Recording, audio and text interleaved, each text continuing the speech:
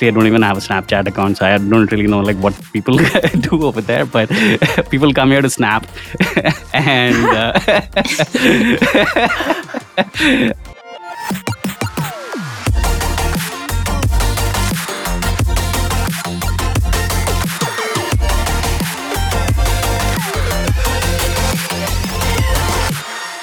Hi friends, welcome to the Metacast by Navic.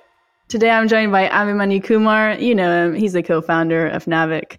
Temi Levy, Chief Games Officer at Captain TV. And Tin Melville, CPO at Hutch. Hello. Hello. Hello. It's great to be here. Is that the cool way to say it? Hutch. You sort of emphasize Hut. the H.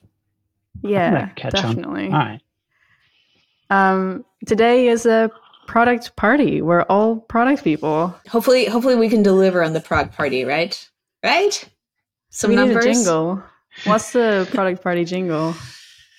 Because I see Mario at the back. So. Okay, do not hire us to write jingles. It's fine. Before we carry on, some sad news, some happy news. So Nico, he is amazing, and he's going to move on to new adventures, influencing, building Web3 games and what that means. So he'll no longer be the Crypto Corner host on the Metacast by Navic. And the happy news is that we're looking for a new host for that podcast. So if you're listening and you're thinking, oh, maybe should I not? Don't worry. I thought the exact same thing before sending Navic an email and then suddenly becoming a host. Honestly, no worries. We're looking for someone who has a good grasp on crypto and gaming, but you don't need to really have experience in podcasting as long as you're excited to do it. And just send an email. Let's get to know you. When I sent the email, I thought, who am I? I'm nobody in the games industry. I'll never become a host. And then I did. It all worked out. So take a chance. Yeah, take a chance. Reach out to us. Yep. Definitely happy to hear from anyone interested. So just reach out at metacast@navic.co and I will reach back out to have a call with you. Cool. All right. And it's fun, right? It's fun. It's fun to host podcasts. It is really fun. It's a great way to just gain knowledge every week. So I'm very, very happy to have taken the opportunity. And then I get to hang out with you, which is the best thing. One of the things I look for the most in my weeks. And to pick us up from some sad news of Nico going away, Manu, do you have a fun Navic Gamescom party quick story you could share with us? Maybe not about the party, though. The party was really, really great. So, big thanks to Phoenix Games for, funding the whole thing, and also DOF and Miska in particular for, even bringing up the whole idea. So I think it was a huge success. We probably had a little over 400 people walk in and walk out, and it was really good to just meet everyone after 3 years of no Gamescom, So that was a great meeting point.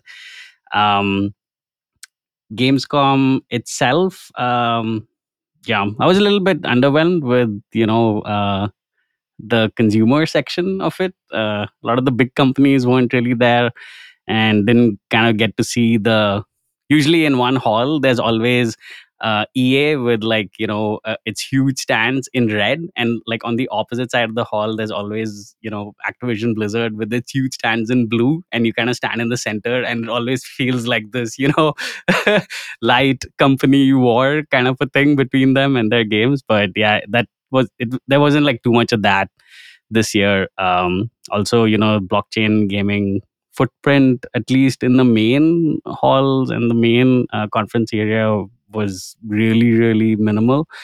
I think most of the blockchain gaming conversations were happening in the neighboring hotels and not in the main area. But yeah, interesting story, I guess. Maybe one thing I had learned about Aaron, because I also got to meet Aaron and Thomas, for the first time ever in 3.5 years of building Navic. But an interesting story about Aaron is I got to know he is he is very, very fascinated by ice cubes, or I, uh, I don't even know if it's like cubes or like ice spheres.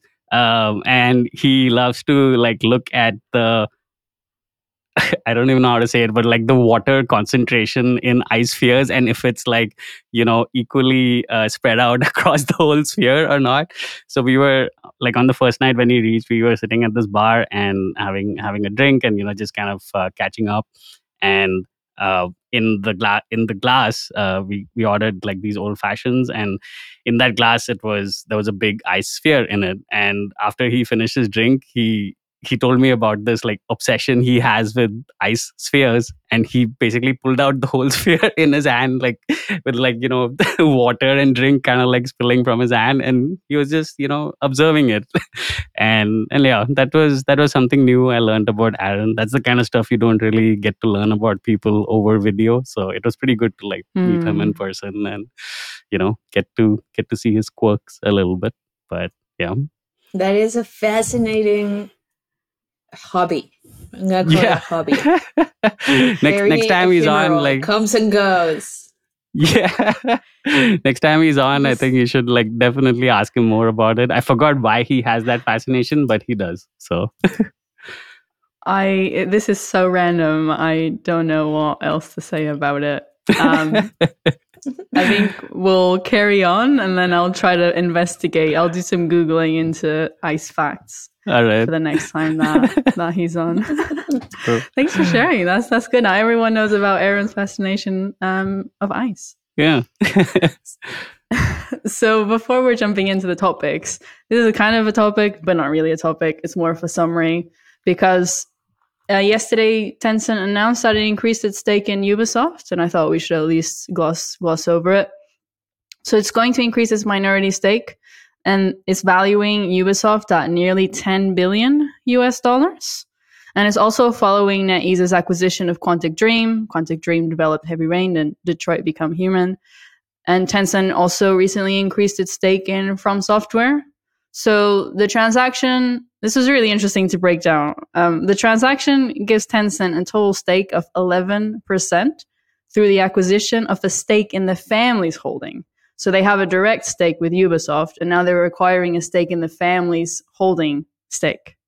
They acquired 49.9%, and that gives them a 5% voting rights in the Gilmour Brothers Limited. I'm trying my French here. And Tencent also has the rights to raise its direct stake in Ubisoft to 9.99% from the current 4.5%, and cannot go above the 9.99 for a period of 8 years. So I think there was a lot of discussion where there were some rumors about whether Ubisoft was looking for someone to acquire them or not. There were some doubts about that. And I think this seems like a good intermediate solution. It's not a full acquisition. They got an investment, I think it's around 300 million. Do you have any very quick takes before we move on? Yeah, at least from my side, like I've actually not spent as much time as I should probably looking into this, but I also know that when Ubisoft kind of put out the idea of they want to like explore these strategic alternatives and like potential acquisition and such, they also had very, very high expectations for it, with a pretty like solid premium on their current stock price and such. And I guess the one thing we'll probably like cover it in the newsletter this Sunday or next Wednesday, and maybe even the podcast. But yeah, the key question for me is like, did Ubisoft kind of get what it wanted through this? But the whole like stake in the family holding company, that's like a big question mark. Like I don't get that. Like why they would structure it like that. But yeah, I also haven't like really looked into it. But that part felt weird a little bit. Yeah, I honestly don't know enough about all of these state stocks and how it works. I'm really curious to read more content about someone breaking down the whys behind all of these decisions. Perhaps in the Navic newsletter. Yeah, fingers crossed. It's also very interesting because I think Tencent, just in trying to expand their footprint, they come up with like all sorts of interesting deals and setups, and splitting things in different ways and having different gates. So it's very interesting how they just continue to do that, and slowly but surely, like you read up and you're like, oh, Tencent has a hand in that, or Tencent has a finger in that, and it's just like they're pretty much everywhere. Yep. At the end of the day, the difficulty of the Chinese market and the issues with getting their games approved to release there, in the end, it might actually turn out to be one of the best constraints that the company had to find a way to work around, and potentially it'll lead to very successful long-term results. We'll have to see. All right, we're going to jump into the topics.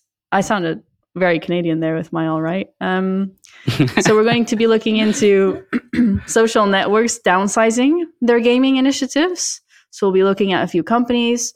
We're also exploring the creativity within IAPs. So mobile product managers, get excited about this.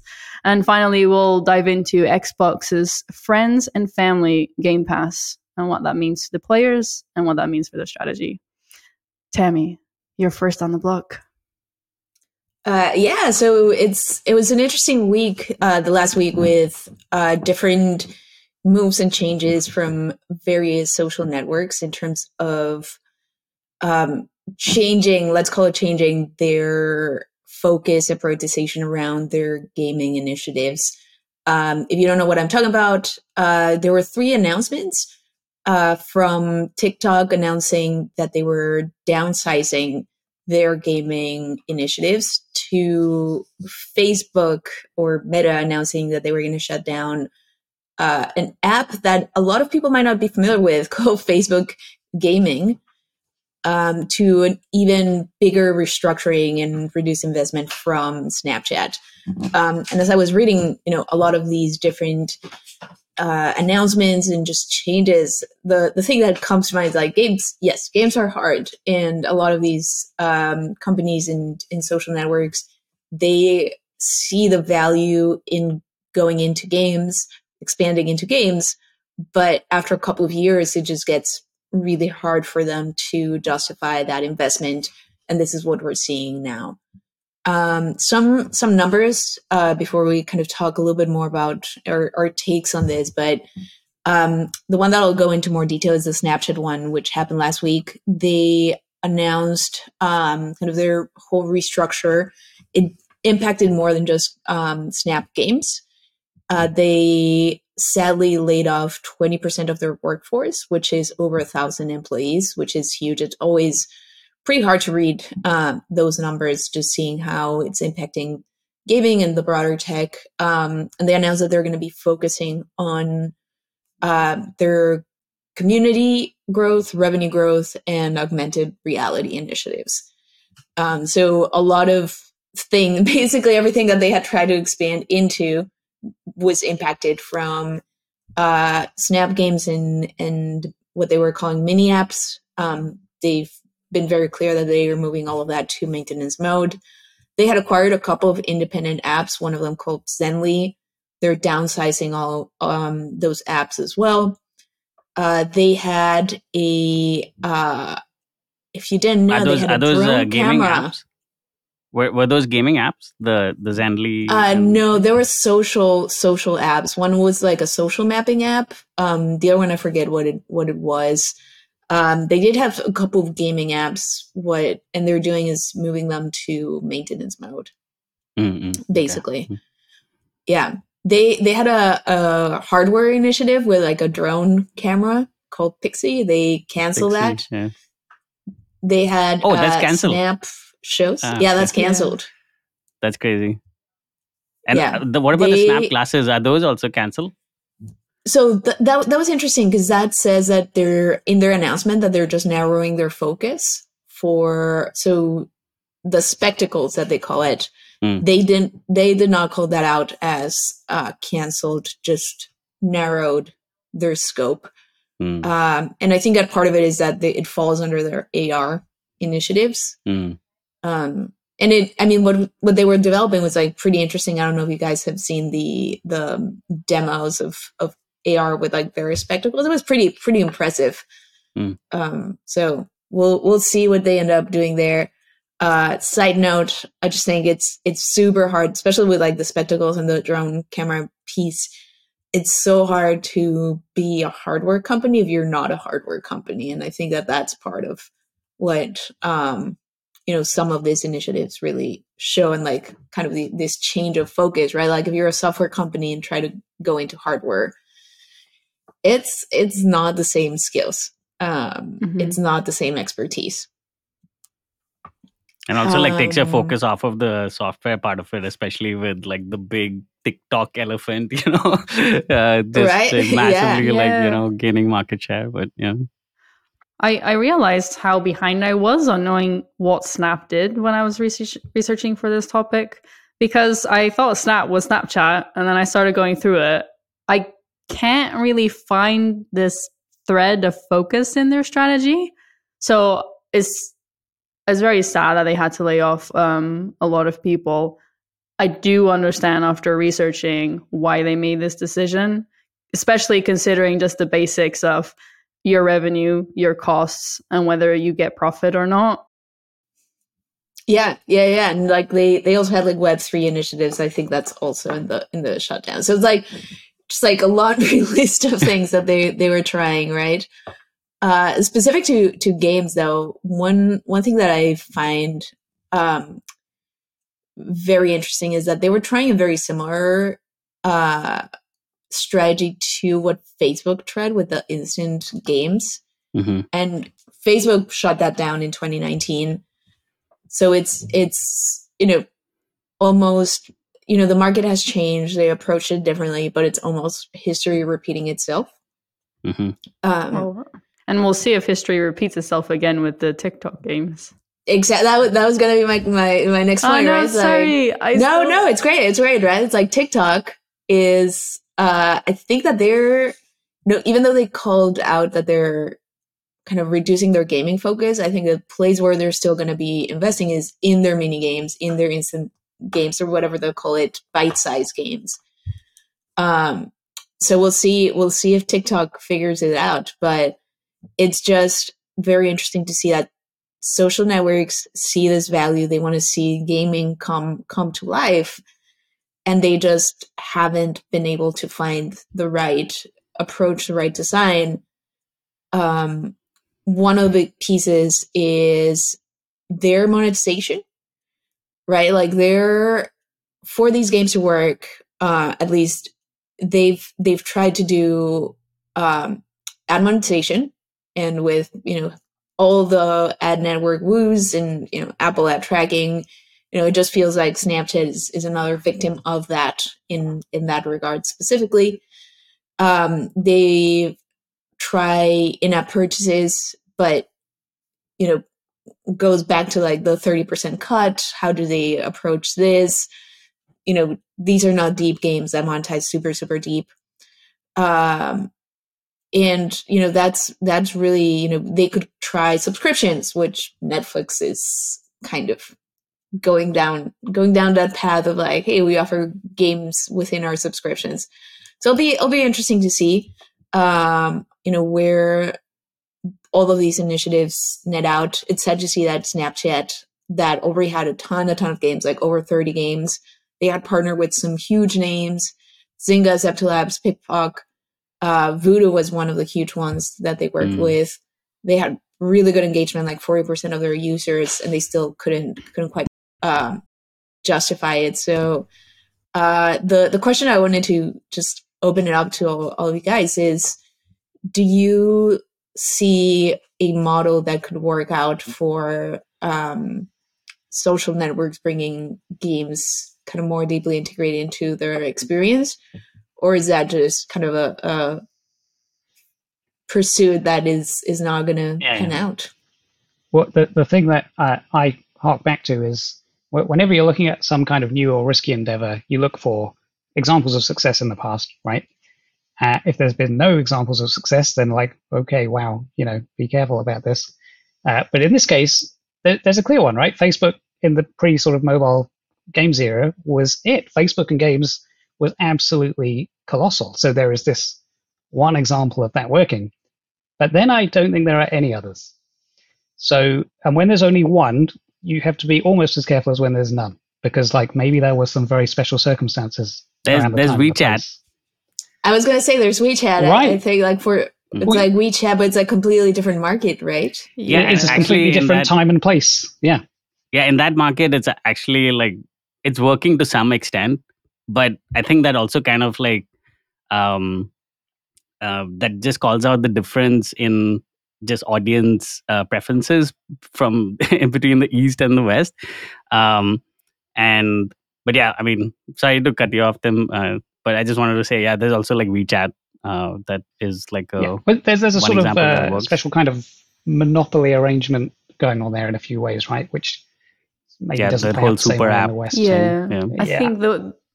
I think the difference is Facebook is a social app, and I think WeChat is almost a life management app.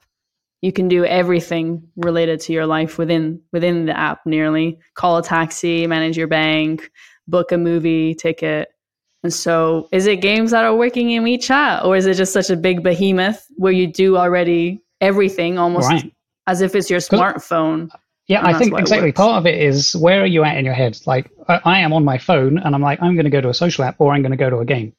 If I'm on WeChat, it's like I am in WeChat rather than being on my phone. I could go to social or a game. Yeah, And then it's your operating system, right? It's like WeChat Yeah. is the operating system.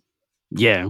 yeah, I actually think like Snap's the whole like minis initiative was pretty much like parallel to what WeChat was trying to do with the whole super app, because with all these mini apps, I mean, games was only like one part of it, but you could also, book tickets and like RSVP to events with your friends. And basically, like all these social group activities were all these mini applications from, Eventbrite or Coachella and, all these different companies. So I actually think, I mean, yeah, again, like I haven't like really looked deeply into it, but the whole mini strategy that they were trying, I felt was trying to like bring super apps to the West.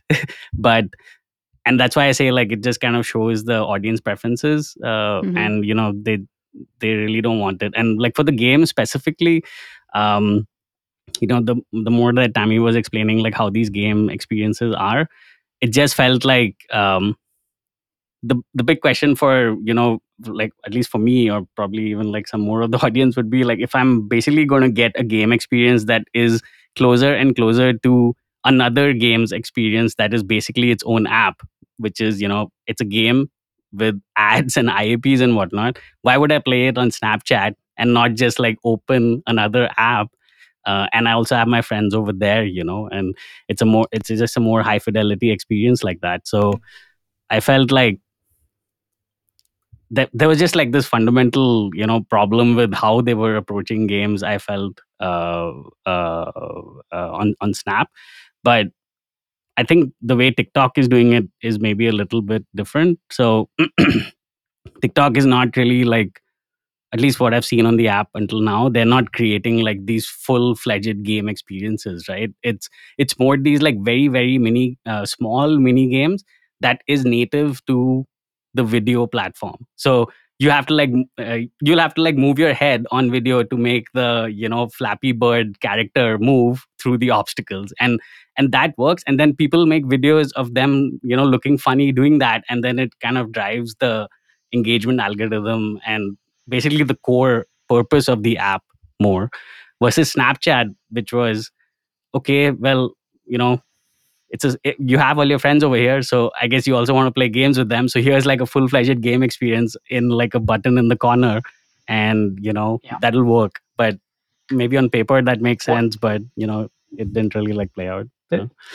There's this metaphor used a few times that Hutch would talk about. Imagine combining this great thing with this other great thing. So you're like, okay, we've got a cool social network. Gaming is huge. Well, let's have some of that. But you've got to be careful that you're not just saying, we've got a cool car. Let's make it as fast as an F1 car and with the capacity of a cruise ship. Wouldn't that be just amazing? And you're like, you're actually trying to drive together two things that don't really work. And then that's why, like you say, TikTok's approach, okay, it makes more sense. You're actually going with the grain of the thing that you have. Yeah. Games actually can take any form. A game can take 10 seconds, a game can take 1,000 hours. Well, okay, choose the space that makes sense for what you have, and then, okay, maybe you have something. I feel like, I don't know, maybe it's too speculative, but you can sort of lean into games that are already, like, people play sort of games, folk games in a way, within social networks. It's like, oh, here's a funny question. What's your answer to this question? Okay, or like, here's a funny image, add your thing to it and pass it on. These are close to games already. Can you dive deeper on that? I can't imagine what it is. It's easy to say. Yeah. No, I think cool that part of the piece for me that is super conflicting with when thinking about games, bringing games to these other platforms and mediums is the user motivation and the user patterns, which are like entirely different from your traditional game. So to build a game that really resonates with the use patterns and engagement patterns that these networks or platforms already have, you have to think outside the box, design a new paradigm or adapt a paradigm to that way of interacting. At the same time, a lot of those times it kills what would be a lot of what you know to be as your monetization levers. So I think like that's really where potentially as an industry we're getting stuck, is we want to monetize in the way that we know, but it's not going to work for these certain types of experiences. So you have a conflict of interest of, do I drive, this engaging, bite size, to use the term that TikTok has been using for their games. Do I provide this bite size, game experience to enhance the experience of the platform, of the network, or do I focus on what I know works to monetize free gaming experiences? And you end up, adding all of these layers that will potentially, kill the flow, kill the engagement. So I think like there's something that we just, as an industry, we haven't embraced or figure out how to break kind of those two barriers and have them work together. If, I think that a lot of these games would be hugely successful if you were just, let's drive just engagement on games. Games help keep players around in the apps, and let's forget about monetization. Right. Like that would be a very different approach. Out of social networks, right? There's Netflix, right? Where actually maybe it could make more sense because you want there's content and people engage with the content and that keeps them renewing. So there's a sense in which you don't have to do something radically different. I feel like they haven't really put their foot on the gas with it. Like there's a bunch of games there, but they're clearly not trying, right? Like if you just watch Netflix on the TV, you don't even know it exists. So I feel like there's a later stage to come where they try this properly, but I can sort of imagine it more. And even finding the games on the Netflix app is difficult. It doesn't even have a section to tap. You just have to scroll through the main page enough until you find it. I think you're nailing it on the head there with the TikTok example and why it probably didn't work with Snap. I think there's a very big difference between, we have a social app, let's integrate games with it so that people can continue talking to each other, but doing something else. And then looking at what TikTok is doing, which is, we know how to monetize TikTok. We know how to make money from it. How can we develop games that further spin the wheel that already exists and keep it spinning with content that is specific for what already works? Yeah, I mean, TikTok, I guess, realized, okay, people are coming to this app to, create these short videos. They enjoy those short videos. And if we want to, how do we, allow them or, create more opportunities for them to basically create more videos? Because that's going to, spin their business flywheel.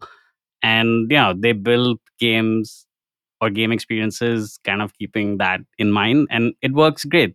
And, it's making that flywheel work. But Snap is, okay, people come here to I don't know. I don't even have a Snapchat account, so I don't really know like what people do over there. But people come here to snap, and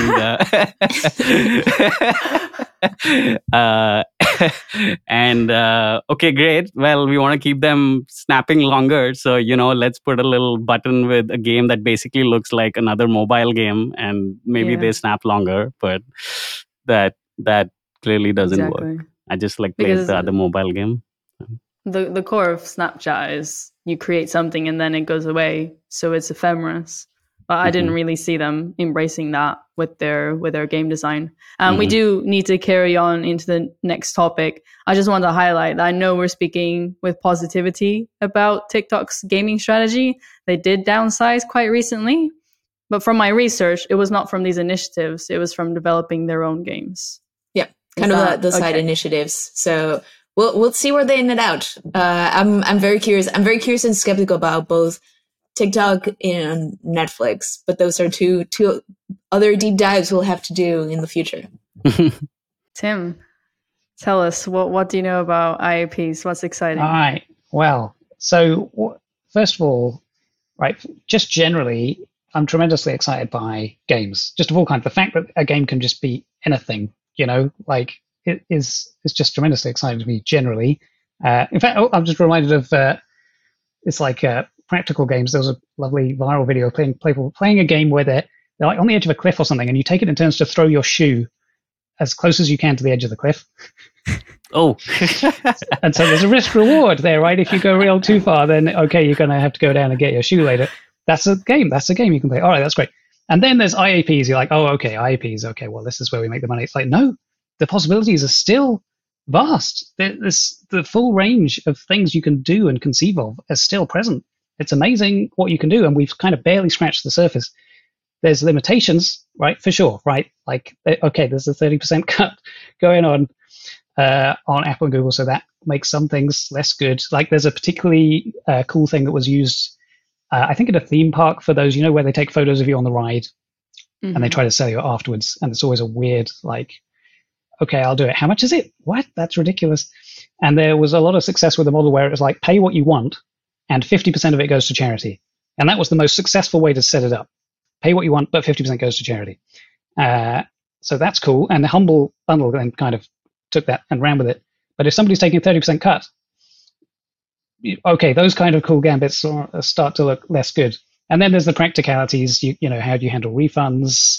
Is it a thing that you can claim back if you go on another device? And okay, there's some problems, but there's still loads of amazing stuff that you can do. And so what this was just jumping off an article that Maria shared, right, from Game Refinery about some cool examples of some IAP offers. And there were some nice things there that I hadn't heard of, and some other ones. So some smaller things, some bigger things. It also ties to why recently I stopped playing Pokemon Go.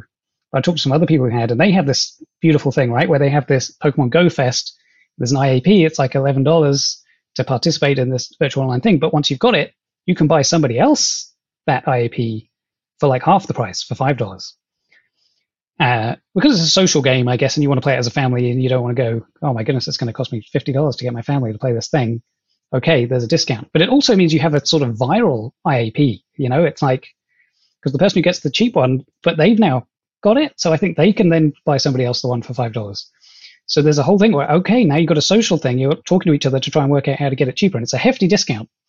So it's worth doing it. I thought that was really clever. But there's simpler things. So the Merge Fables example was actually kind of simple, but kind of effective. It's just like you're going to do this series of quests and you're going to win these prizes. And they just have a screen where it puts on the one half, like, here's the prizes you're going to get for the quest. And over the other half, it's like, oh, and there's an IAP for all of these things, by the way. And you kind of look at them and you go, oh, right, I'm going to do all this stuff to get these. Or I could just pay $5 and get all of those things. And it's kind of nice because I like to talk about things that go with the grain of human nature. Like, if you're making an IAP bundle, the natural thing is to think, like, is this worth it to me? Like, how I could get that from here, I'm going to get this here. And it's just literally on the same screen. Kind of makes sense, really. You're going to do this quest for these things. Here's an IAP for these things. Simple, but I hadn't seen it before. I mean, there's a few others, but I don't know. I thought I should throw it out here if you guys had any particularly favorite IAPs or crazy purchasing experiences you've seen or even made. I think one of my favorite IAP designs is from Mobile Legends Bang Bang. Not many games can get through my hard shell of I shall not monetize. And Mobile Legends got me because they gave me almost a quest system. They gave me rewards for buying. And it's sort of, I'll get this thing that I'm buying and I'll get a reward. And if I keep buying enough, I'll get a super amazing reward. And it was almost gamifying my consumer behavior. Yeah, in a way, the season pass or battle pass thing is a kind of version of that, because it's like there's this whole game and you're going to unlock prizes as you go, and then if you pay, there's this cooler version of it. So it's like the game aspect is built in. I think I think it was Nexon that actually either pioneered it or popularized that mechanic specifically in one of their games. I think they called it. It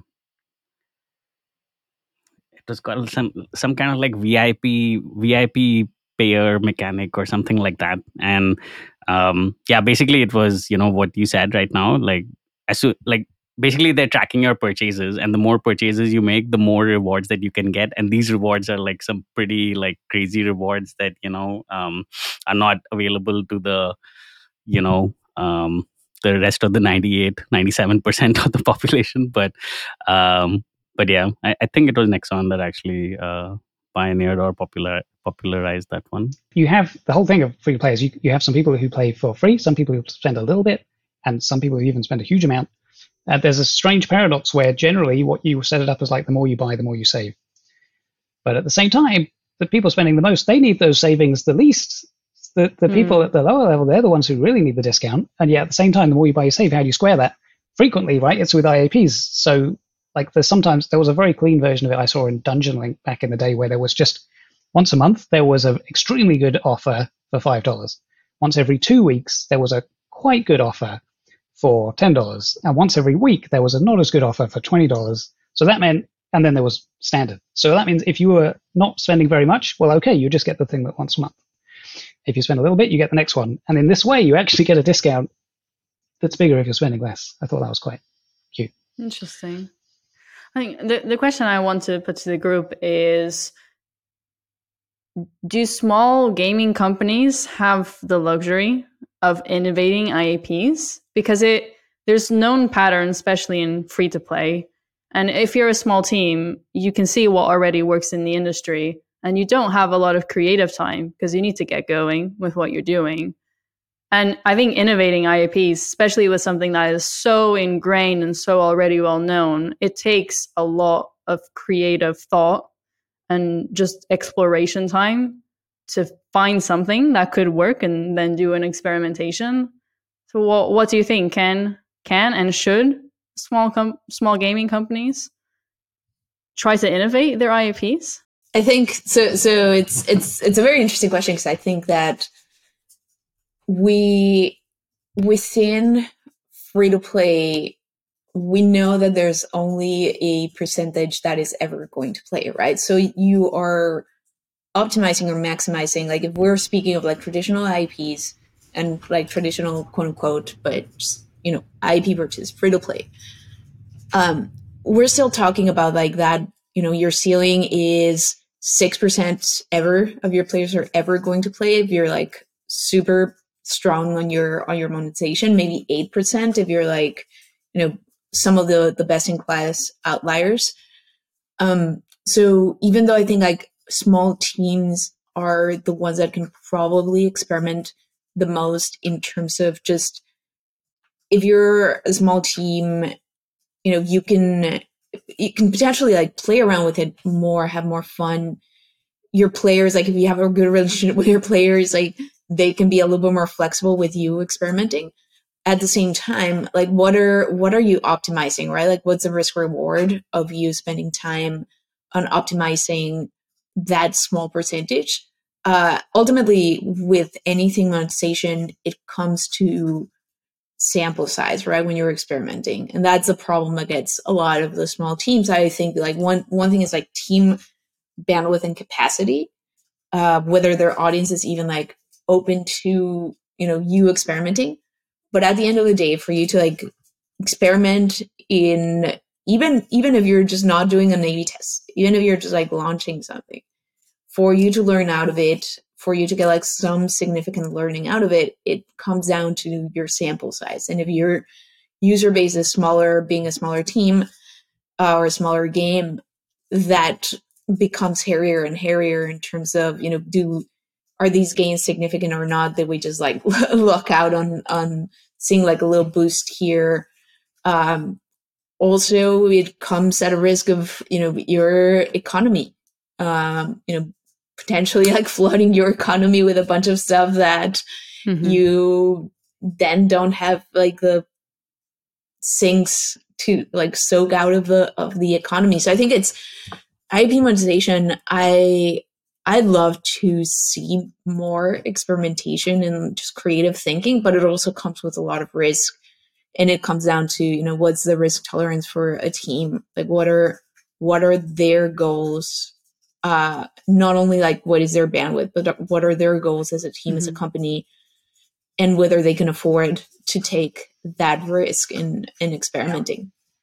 And building on those challenges of A/B tests, like very often when you do something that's far out there and there's a risk, you don't know how it works, and you almost certainly haven't hit upon the best version of it. So it'll be like, okay, we'll do that, and you're like, oh, that was a bit crazy in this way. We need to tweak it like this, and you find, the local maxima that makes sense for that idea. It's even harder, right? If you've got a small team, small population to run the experiments on, they'll have anchoring effects if they're that small because you've changed the value of this IAP and they remember what it was like before. Whereas if you have a constant stream of a large number of new players coming in, right, okay, we can do these tests and get a cleaner view. So that's really hard. And then the other one I was going to mention on this is that there are a lot of built-in cognitive strange biases around money and the way people think about it. And I think it's very easy to come up with something that in theory makes sense and then actually goes down really badly. Like one thing I was considering was, like, what do you mean an IAP? And it's like the extreme version of delayed gratification. Like you go, okay, you can buy now and you'll get 50% more gold, but you'll get it in a week's time. Maybe that's better. And maybe that's dissuading from people from making impulse purchases because maybe that's not a good thing. But then gamers could easily look at it the other way and go, look, you're giving less to the people who are buying it in the moment. You're exploiting their weakness by making them pay more. You could look at it that way, and maybe that's how most people would look at it. So you've got to be really, really careful, for sure. When I say things that go with the grain of human nature, actually that can be bad. Like in that case, you would say, no, we should do it the other way. We should do offers that last for 5 minutes and the best value. And because that's what people want to do. And people are like, is that really the best thing? I don't know. Yeah, I also feel like, to your question about like, do small teams have the luxury to innovate? I also feel like a lot of innovation does come naturally from the small teams because, they're small and scrappy and they can basically like implement crazy ideas very quickly. But everything that also like Tammy said about, once you do implement something like that, then like measuring the impact of it has, if especially in an A/B test scenario, like do you have enough of an audience to find like a statistically significant result and such, like all of that like becomes very important. But in the bigger companies, when an idea like that, like a crazy idea comes, then it gets kind of squashed with, okay, do we have like enough of the audience and all these right questions, it gets squashed with all the right questions. But in a smaller company, I think teams would just be, okay, well, I guess we don't really know until we try, and then they go ahead and implement it. But yeah, I think with the smaller teams also, basically maybe their games don't really have the audience to kind of very formally showcase an impact of a new idea. But for those teams, the new ideas will be pretty like obvious also in terms of their impact, and you probably don't even need an A/B test for them. I mean, even this idea that Tim was talking about, the merge fables idea of showcasing what you get with grind versus pay now. I mean that I don't like, what is this this company is like they're also a small team, right? A startup or something, and I mean, they innovated with it and it seemed to work. So Yeah, that's a good point. Something that I was contemplating this week is I believe being a product manager that's working on a smaller team forces you to take bigger bets on how much risk you need to take to see a big impact. Because if you're a big team with a lot of capacity, you can afford to do the investment of all of these small experiments and see the small uplifts that they can bring. But if you have very limited time to invest, you have to make bold decisions, bold risks to see that uplift. yeah. So in conclusion, medium-sized companies. So it's on them. There we go. Well, I think for the way that I would always call it out is retention's hard. So first, make sure that your user base is there. Then go crazy with monetization. Like if you're at the point where you can be talking about like, hey, how do we maximize monetization? Man, you're already on the other side of success with your game. Make sure the wallets actually exist to eventually open. So, but yeah. Right? Yeah. At that point, you're already like pretty successful with your game. Like having a game that's sticky and like people engage long term. That's the hardest, I think, thing that we're always trying to figure out. Yeah. If you can be thinking about monetization, you can go crazy. Read up on all sorts of like crazy ideas that maybe haven't been tried. Like, because you can, back to your point, Tim, where have you seen this be successful, been tried or not? It's like big ideas. I think it also goes to like monetization and like even smaller things, like what we're talking about, like smaller optimizations. There's a lot of systems in monetization structures and ways that we can think about IPs that haven't been tried in games, but have been proven in other businesses. Mm-hmm. That's a safer way to like go crazy with games. Like I think the Garena Free Fire example reminded me, and it was not quite to like one crazy idea that I at some point I had discussed with a coworker, which was like more like, hey, what if we provide like the Froyo experience for in-app purchases? So you come in, I don't know if you guys are familiar with Froyo, but like you grab your cup and you serve yourself as much frozen yogurt as you want. Make your own bundle kind of thing. I've seen some games do that. Yeah. And you like throw in like your sprinkles and like all your goodies, and then you just go and weigh it, and they tell you how freaking expensive the thing is. But it's like, but you already done all the work. Too late to put it back. But you're already excited about this thing that you've built with your own creativity. I actually I pitched this feature as like one of when I just started working at Zynga for Farmville 1. I pitched this feature as like one thing that we could do. And I forget if we actually ended up implementing it or not, but it was exactly what you said, like just make your own bundle kind of a thing. And yeah. Well, we've learned that Tammy also really likes Froyo. Mm-hmm. It's always a scam. I always like it until I pay it, and I'm like, man, it's not worth it. And then I fall for it again. Yeah, it's like it's pretty bad. No, like while you're actually making this, this awesome thing that you want to eat, like every second of making it, you're also like feeling bad at the same time. Like, oh, am I taking too much? Yeah. Well, I'm curious now, based on other industries, we'll see if free-to-play games start using mail-in cashbacks. You have to send a little letter to get your cashback. Oh yeah, it's a whole gambit. Yeah, yes, it's quite progressive. It's quite progressive because the people who really, really need that discount, they're motivated to do it, right? And then the people who don't really need the money, they're like, maybe I'll do it tomorrow, and then they don't do it. Yeah, okay, let's do that. Speaking about family discounts, Xbox Friends and Family, how's that for a transition? Nice. Beautiful. Yeah, just watch the YouTube video so you can see the disappointed faces right now. The excited faces. What are you talking about? Very Just the mic is in front of my face. You can't see it. Okay, quick summary. So Microsoft, they officially announced the Xbox Game Pass Friends and Family. earlier in September, which is only 7 days old. But they did a little leak, so rumors were about towards the end of August. The concept is that one user pays the membership, and then 4 other friends or family, but really people that live in the same country as you, so you don't have to be from the same household, just from the same country, they can then use the pass for that same price. Each person has their own account, their own profile, their own saves, their own achievements. So it's a completely separate experience. That's your player save data between all of these 5 different accounts in this membership. And you can even play the same game at the same time. You can all use multiplayer. It's really just 5 memberships within one.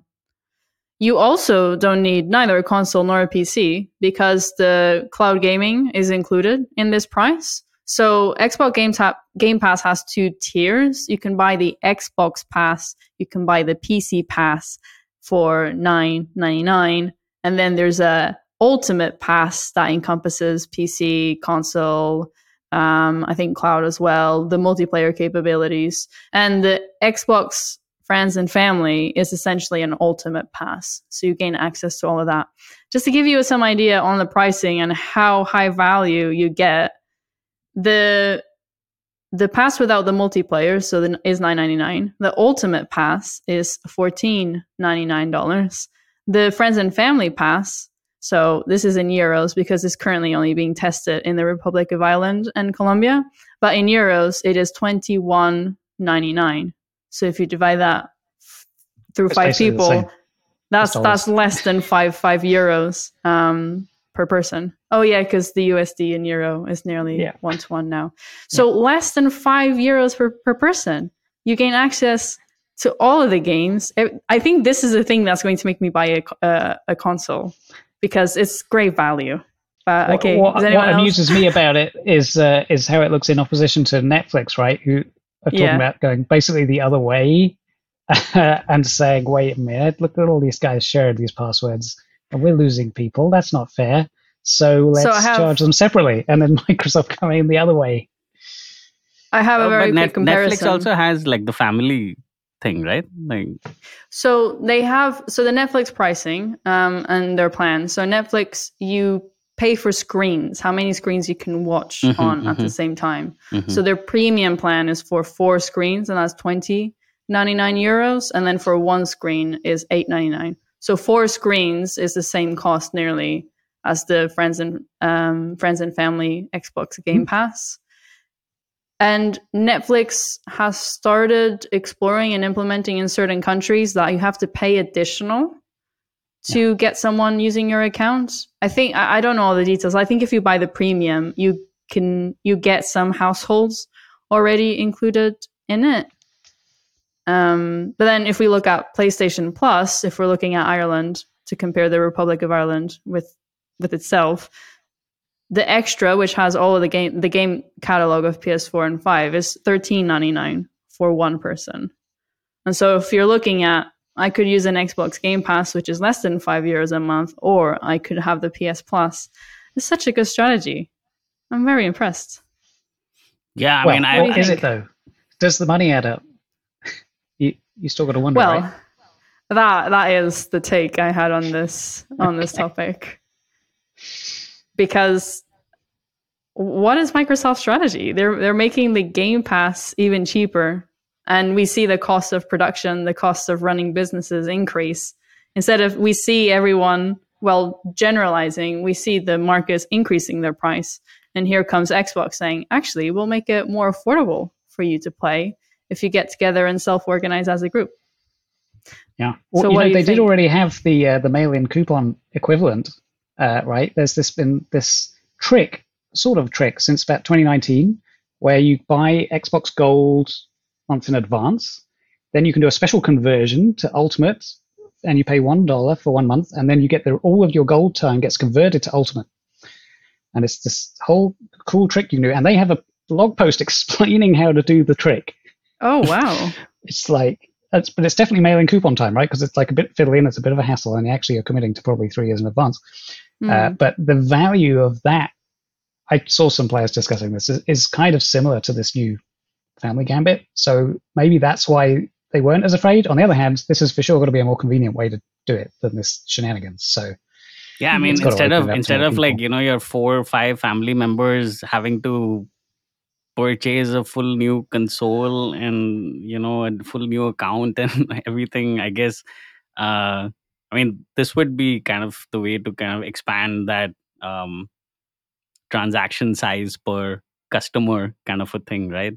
For a Mm-hmm. single family that would usually have one TV screen and one Xbox, and but they also have a computer screen, and you know, and it's effectively like the same screen thing that Netflix is doing, I feel.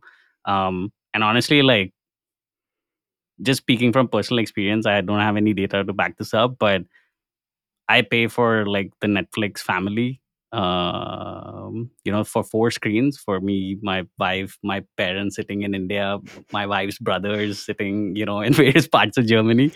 And honestly, like, my retention for that is 100%. Like, because if I Right. cancel it, then, you know, my mom would be like watching some, you know, documentary or a Spanish film. She started watching those these days. I don't know why, but she's watching Spanish films and suddenly, like, you know, goes off. So I mean, that doesn't make any So sense. But I'm in the complete same boat as you. And one of my theories about why this is a great strategy for Microsoft is increasing the barrier of exit by having the social pressure of having to keep renewing your subscription. I yeah. downgraded my subscription of Netflix from the premium to the 2 screens. And on the same day, I had, you know, my sister messaging me of, I can't watch Netflix. What have you done? And then I had to re-increase the tier. Yeah, I mean, Yeah, and I think I'm at even like scared of the getting that message from the family. So I haven't even, like, you know, downgraded or anything. So I don't even want that event to happen. But sorry, yeah, Tammy, I you think were that saying. there's a couple of things that came up for me. One was the subscription, like the social part of it, right? Like we all share logins of all sorts, right? Like I have so many like streaming services. I only pay for half of them. The other ones are like shared logins with, you know, X, Y, Z person. And I think like it's great timing from Microsoft to be announcing this when, as you said, Maria, like there's like restrictions coming in, people are angry, like they're willing to go and look at the list of the subscriptions they have and start like purging. Mm-hmm. So with Microsoft getting ahead of it, it's like, oh no, wait, don't purge ours, purge the other guys, like all the other subscriptions that you have. I think like I found some interesting data actually around subscriptions, which was most people underestimate how much they spend on subscriptions by a lot. Like most people will estimate that they pay like $80 to $90 in subscriptions, when in reality the average is like way above to $120. So as soon as you start, you know, doing an audit on your subscriptions, you're going to look at it hard, right? Because it's gonna surprise you. It's like, oh, I'm spending like way more than I thought on subscriptions. I think like that's a great way to get ahead of it. The other piece is when I think about Xbox Game Pass is like, who are they competing with? Like, what are, in terms of like business goal, other than, you know, just all the other subscriptions that you might have as a user. If we go down to like, where do you game as a user? You know, for example, are they competing with Steam? Steam has a huge library, so they're trying to like, you know, make it, you know, Xbox also has a huge library and they're trying to like bring in, you know, people in and provide like a bunch of games potentially and like compete against Steam. I think like that's because they're going against like console, PC, in like cloud gaming, right? So they're trying to just like offer as much as they can to be able to compete with all these other libraries of games that you might have. And when you start doing again like the math of like, well, on Steam I'm buying this game and this game and this game. On the Xbox Pass I get all of these for free, but it's just like this $5 for me in my group pass that now I have with my friends. Or my family, like that's, you know, huge value. Like at that point, you know, you start thinking about switching where you potentially play, where you potentially go first to play. Or if you like, yeah, if you potentially like start the Netflix app and you open up your TV screen, or you like go and game a little bit. I think they're even like competing just for general attention with companies like Definitely. Netflix. Yeah. On the question about what you said, Maria, about like, well, production costs are increasing, but they are like further subsidizing everything by Hmm. doing family passes and such. I mean, of course, like, just from the business impact perspective, and I don't know, I feel it'll be a pretty positive impact. First is, I mean, just the average transaction per existing customer will probably increase with this. And two, customer retention will probably or subscriber retention will also probably increase with this. So there's definitely more stability. But on top of that, we also know like Xbox, uh, to get into the Game Pass, every game, or Microsoft itself is pretty flexible with the way that they get games in. So some games are getting like a revenue share from the subscription revenue, but some games just get like a one-time payment for just getting the game onto the platform. And I think there are like 2-3 other different methods. So they also have like diversity in how they want to compensate these different game developers, and that's dependent on how the game developer wants to get compensated. So, and that's why they kind of have the flexibility. So um so yeah, I feel like in this world where okay, production costs are increasing and such, um Microsoft still has like some defensibility against that, because they just have like more you know options, or just optionality for developers to kind of um keep their lights on, essentially. So, but yeah. Yeah, I think it was a really good point about the announcement and releasing it now, staving off the possibility of people leaving due to prioritizing what subscriptions they have. Because no matter how appealing the content is within the Xbox Game Pass, is still nearly $15 a month that someone would be paying. And to show the pains, I looked at the Netflix data to show the pains of the economic downturn on people canceling their subscriptions. So in the first quarter, Netflix lost 200,000 subscribers. And in the second quarter, which is when we started seeing a snowball effect of everything that's happening in the world, nearly 1 million subscribers were removed. And still, this was below the worst case scenario. I believe Netflix were even expecting that they could have lost 2 million subscribers in the first half of the year. So that can have a massive impact. Yeah, and that's the first time that they've companies. lost subscribers in 10 years, right? Like it's a massive like downturn in terms of like subscriptions, especially with like the subscription wars that we're living.